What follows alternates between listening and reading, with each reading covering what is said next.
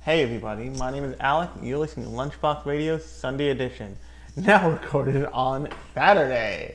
So thanks everybody who listened to me, Slate, and Zane rant about lots of stuff, but mostly Doro Hey Doro. Thank you, Zane, for keeping us on track. But I also want to apologize for the audio quality right now because my microphone literally just kicked the fucking bucket. I'm going to see if I can't get it working again, but I'm using the built-in mic on my headphones currently, so that's a fun time.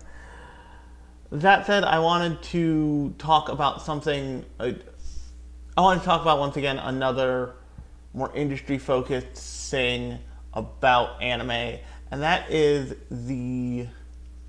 some of the unique production techniques in recent years that have been used to make anime. So for this, I'm going to include links to all the shows that I talk about in this, as I usually do, so you can go see those shows if you haven't seen them. Most of them are widely available on the usual streaming partners in crime situation, but I'm not entirely sure, so I will, as usual, include links to my anime listing. But the first show I want to talk about is a show from a couple seasons ago. I think I want to say it's 3 seasons ago, called Megalobox. And Megalobox was set up to be a successful show from its very first trailers. And the reason why it was set up to be a successful show from its very first trailers is it was an anniversary project. It was an anniversary project for the late 70s boxing manga and later anime called Ashita no Joe, or Tomorrow's Joe.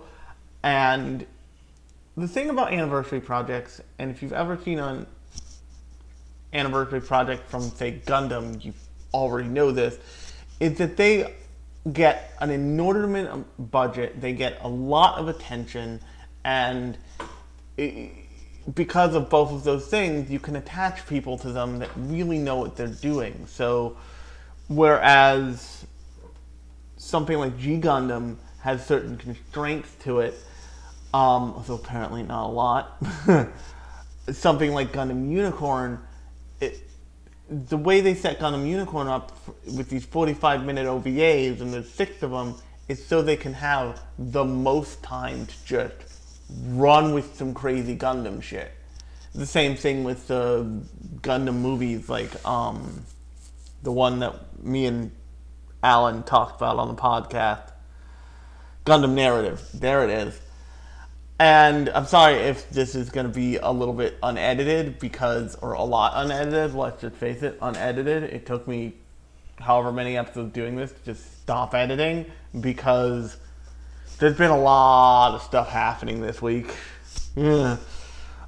But Gundam Narrative and things like Gundam Narrative and Gundam Unicorn get a lot of budget because they have the years built up and they are standing for the entire franchise.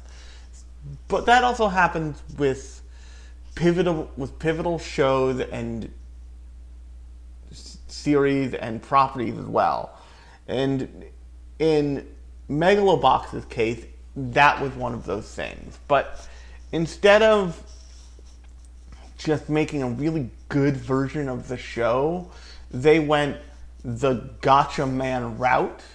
And that is, they wanted to make something that was super relevant, super stylish, but also paid homage to the original series. So if you've never seen Gotcha Man Crowd, you should go watch Gotcha Man Crowd.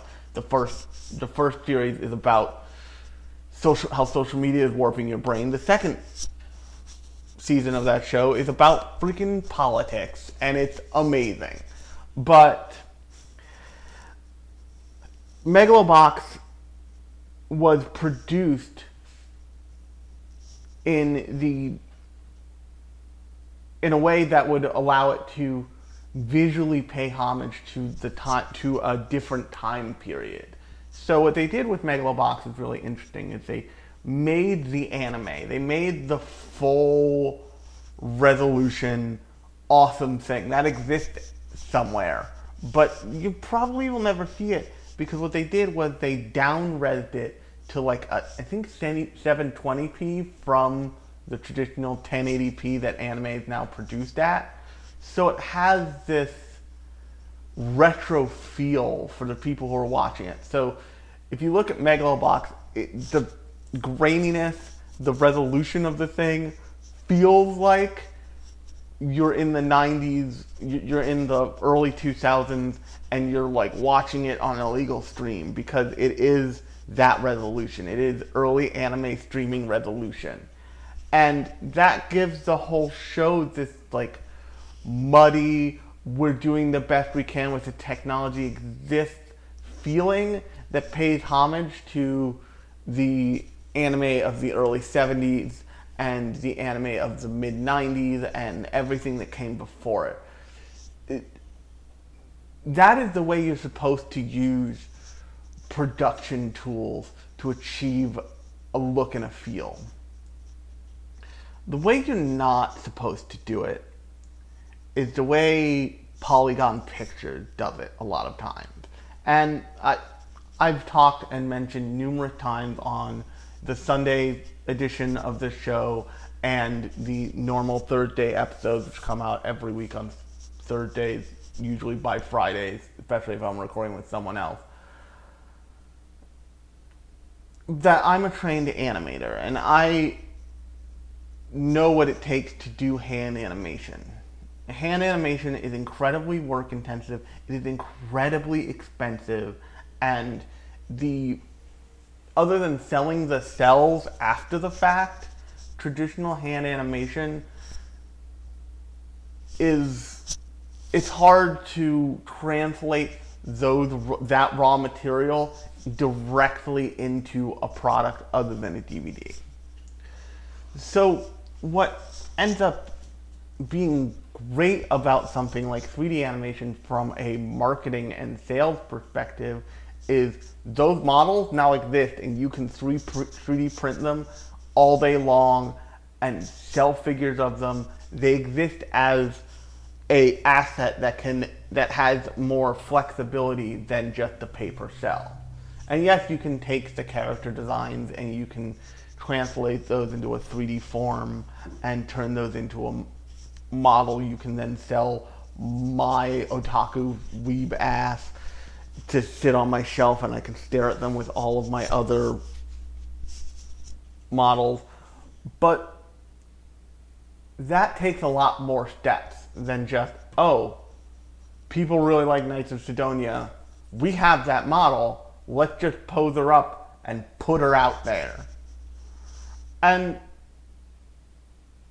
that's not the reason they do it. That's not the reason that those shows are produced in that way. But I can't imagine it doesn't factor into this thinking. The other problem with the production aspect of 3D is the way Polygon Pictures at least does it is they are trying to mimic hand animation, but they are losing the value of computer animation in the process. By cutting the frame rate, what they do basically is oftentimes on a Polygon Picture show, they cut the frame rate in half in order to achieve something that they hope feels more like hand animation. But the thing about hand animation is it is so rigorously about timing, especially American animation. Japanese animation, they do a lot with the audio after the fact, but traditionally animation is so rigorously about timing that everything syncs up and everything feels fluid, and it's important that all of that stuff happens, or else it takes you out of the experience of the show. So when you have a 3D CG anime, which is cutting the frame rate not in service of timing, but in service of feeling like something people already know, it creates this stiltedness to the show, and it creates these moments in the show where nothing feels right because nothing is right. And oftentimes, one of the things that a 3D CG anime can do to help itself is to just be what it is. Don't try and cut the frame rate. Don't try and be something else.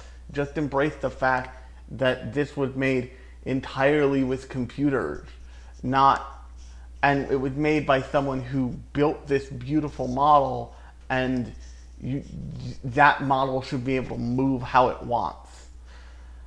And the other thing about production techniques when it comes to 3D CG anime is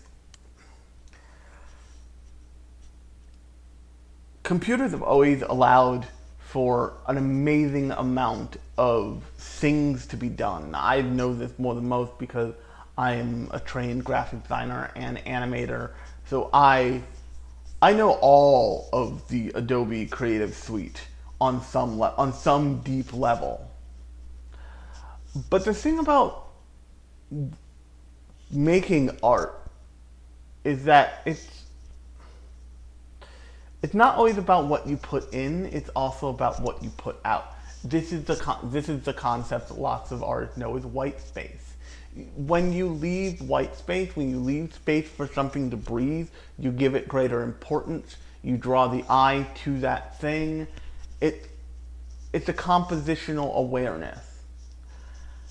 And this is why I want to talk about a show called Gankutsu, or it's an adaptation of The Count of Monte Cristo that came out in like 2002, I think. I'll obviously put a link to all these shows in the description. But Gankutsu was a partnership between, I believe, Gantz, Gonzo, which already just all the flags go up about that, and the fashion designer Anna Sui.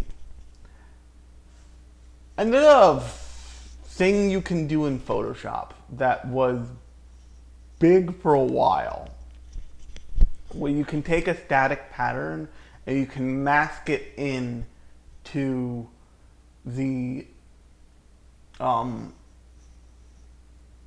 to like a space. So you can make somebody's jacket really look like herringbone pattern.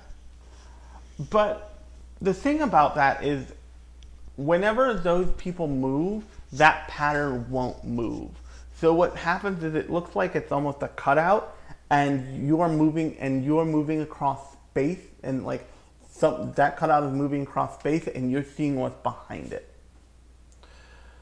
This is, you can actually see this technique in something like Paradise Kiss even, although it's used fairly sparingly, so it doesn't, like, your eye isn't so drawn to it.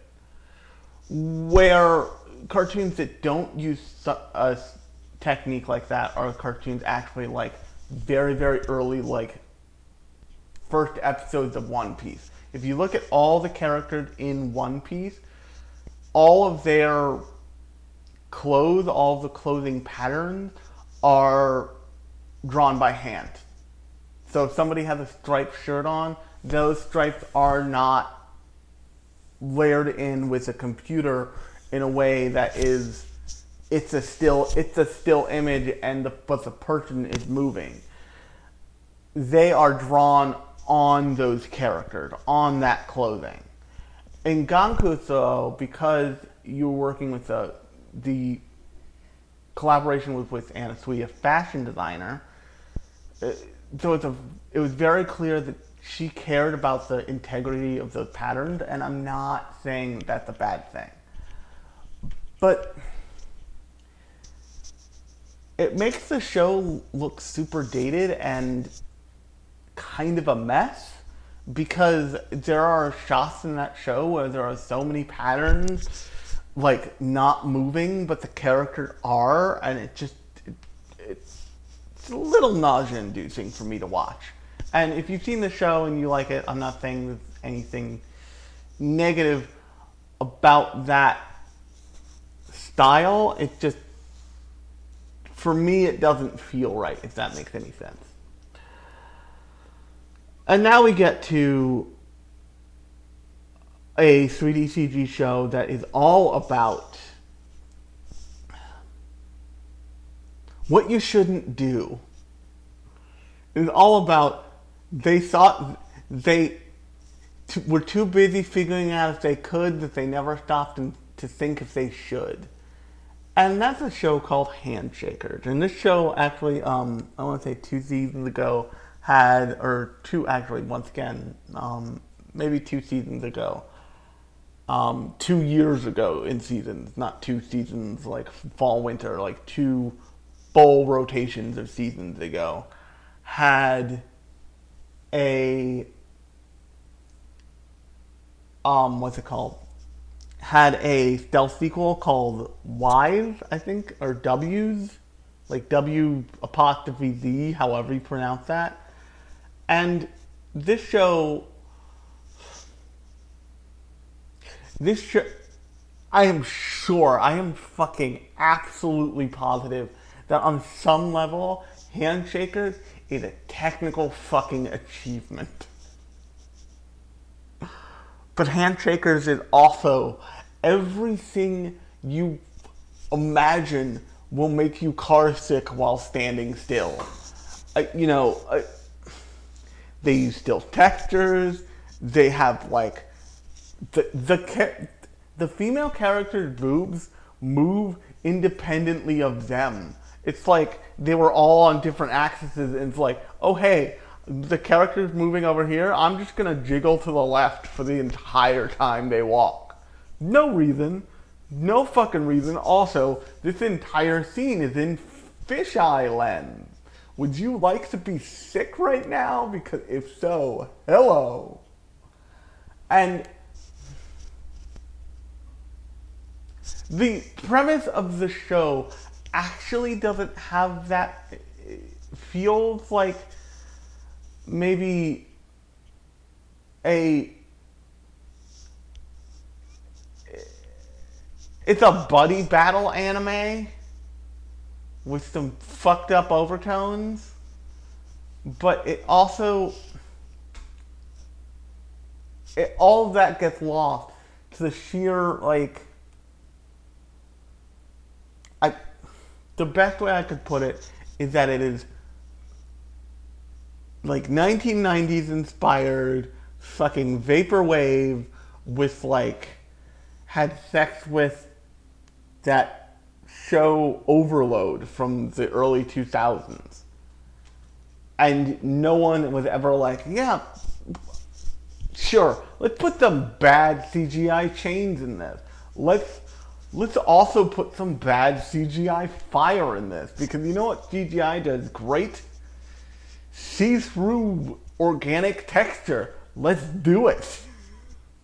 And it's just, you can go look this show up on Crunchyroll right now. You can go attempt to watch it.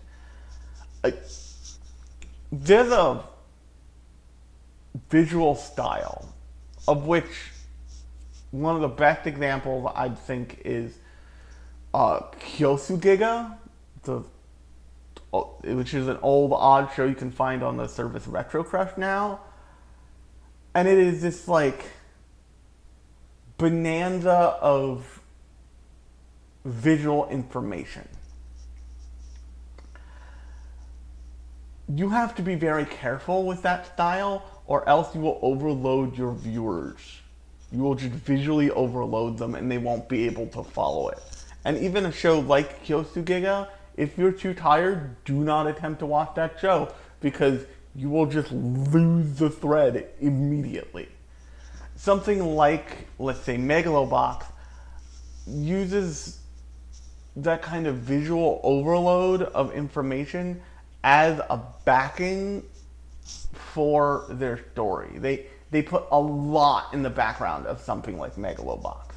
And that contributes to the feel and like cyberpunk, future, dystopian punk feeling of that show. Another good example of this actually is Carol and Tuesday. Carol and Tuesday has a lot going on in the background of that show. But the way they frame it and the way they frame the characters in it, it feels quieter. It doesn't feel like the volume is turned all the way up.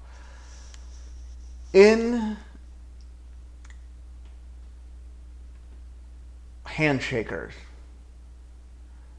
the characters and the story are drowning in the technology used to make the show. And it doesn't, but that doesn't serve any purpose. It doesn't feel like the show is intentionally trying to overload you. It feels like the show doesn't have control over its own style. It feels like the show is getting away from itself constantly. It feels like the creators have overdone and they don't know how to, but they've like don't know how to undo what they just did, so it has to go out the door. And that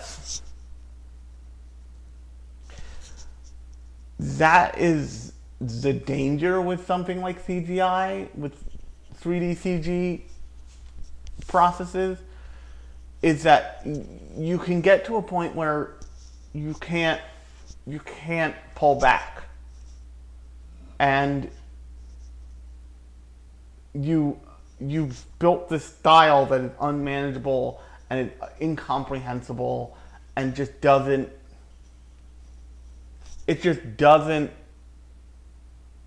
achieve. It's not that it's excessive in the name of being excessive. One of the big differences I would say between something like Gankutsu and something like Handshakers is Gankutsu's style is coming at it from a perspective of a fashion designer doing all the costumes. It being an inherently French story with a French-Italian style and flair to it. Something like Handshakers is excess and is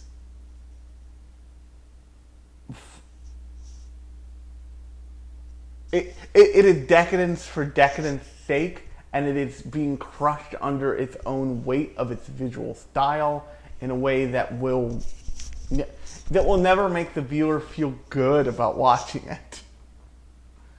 And I think that's the important thing about what you choose to do with the production abilities that are at your fingertips. You can either go make something like, with the abilities that are available to creators now, you can either go make something like Handshakers that is decadence being crushed under its own weight, or you can go make something like the Monogatari series, which is like style ground down to its absolute essence, and it is all about the characters, and as far as the backgrounds exist, they exist only in service of the characters who are on screen at the time.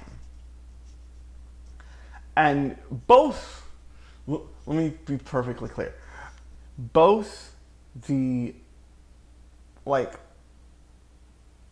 decadence of Handshakers and the simplicity and streamlinedness of the Monogatari series are specific fetishy things. But the thing about the Monogatari series is that the way it is produced and the visual language it is playing with is much more aware of its own control than something like Handshakers.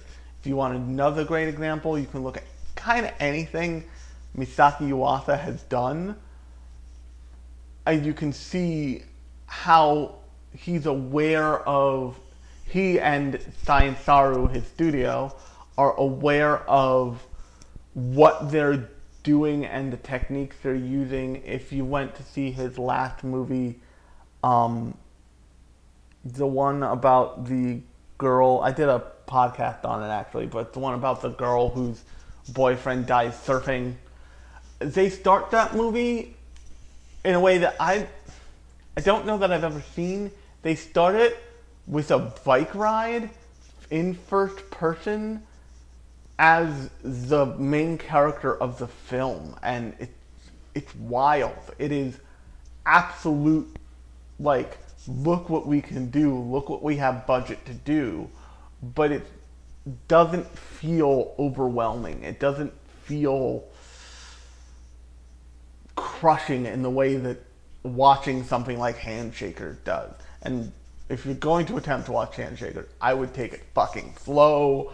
I would just start that show, and if, like, you are gripping the sides of your fucking chair, just cannot comprehend it, I would be like, maybe not today, because that show is just a lot. And the reason why I wanted to talk about this production style thing is because I started watching Cardcaptor Sakura, but I also started watching One Piece from the beginning because I hate myself. But it's amazing how unanime-like the beginning of One Piece is, and how unanime-like the look of One Piece at the beginning is. If you look at One Piece, especially after the time skip, or now even, everything has this modern anime aesthetic, but if you look at the very beginning of One Piece, it looks very much like a Western cartoon. I'm not saying that 4Kids was right in doing the pirate rap, but I can understand why they would pick that show and try and divorce it entirely from and I talked about this in my last Sunday edition about anime edit. They took that show and they tried to completely divorce it from the concept of it being Japanese at all. And the reason why I would think an executive would see that is because if you look at Nami in that show, Nami is a Pink Panther character in the beginning of One Piece. You know, it is very different looking at that point than it is even by the time you get to the Ace Rescue arc. And just, that's an incredible production decision, and it's an incredible character design and world design decision by Ichiro Oda to just make this thing that is very clearly paying homage to American cartoons, French cartoons, you know, European styles. It feels a lot like the way, I think his name is Isaraki. No, the creator of JoJo's is super obsessed with Italian statues and like the Italian sense of beauty, and so, and this kind of culminates in my brain with Golden Wind. Like, his characters have this like Italian statuesque thing to them that makes it feel way less anime-like than something like Naruto or Bleach, which are all glossy, they certainly take stylistic cues from stuff, but they are much more glossy and traditionally anime looking than something like JoJo's or something like One Piece. And I just think that's interesting, and I'm an art guy, shoot me. But if you've liked this rambling mess of a podcast, then you can subscribe on whatever you're using to listen to me right now. The Sunday episodes go up every Sunday. I try to get them up at 10 o'clock in the morning. That's when I try to schedule them. Sometimes I fuck up and find out halfway through the day and fix it. But the Saturday episodes, the Thursday episodes go up very late in the day on Thursday. Usually like anywhere from 9 to like 11 o'clock at night. So they're definitely available by Friday. But that's usually a more traditional review of a movie or show. And this Sunday edition thing that I've been doing for a while is my chance to explore stuff like production styles, editing an anime, all that stuff. So if you like either of those things, you'll get both of them in one package in the same feed every week. But until next time, I've been Alex.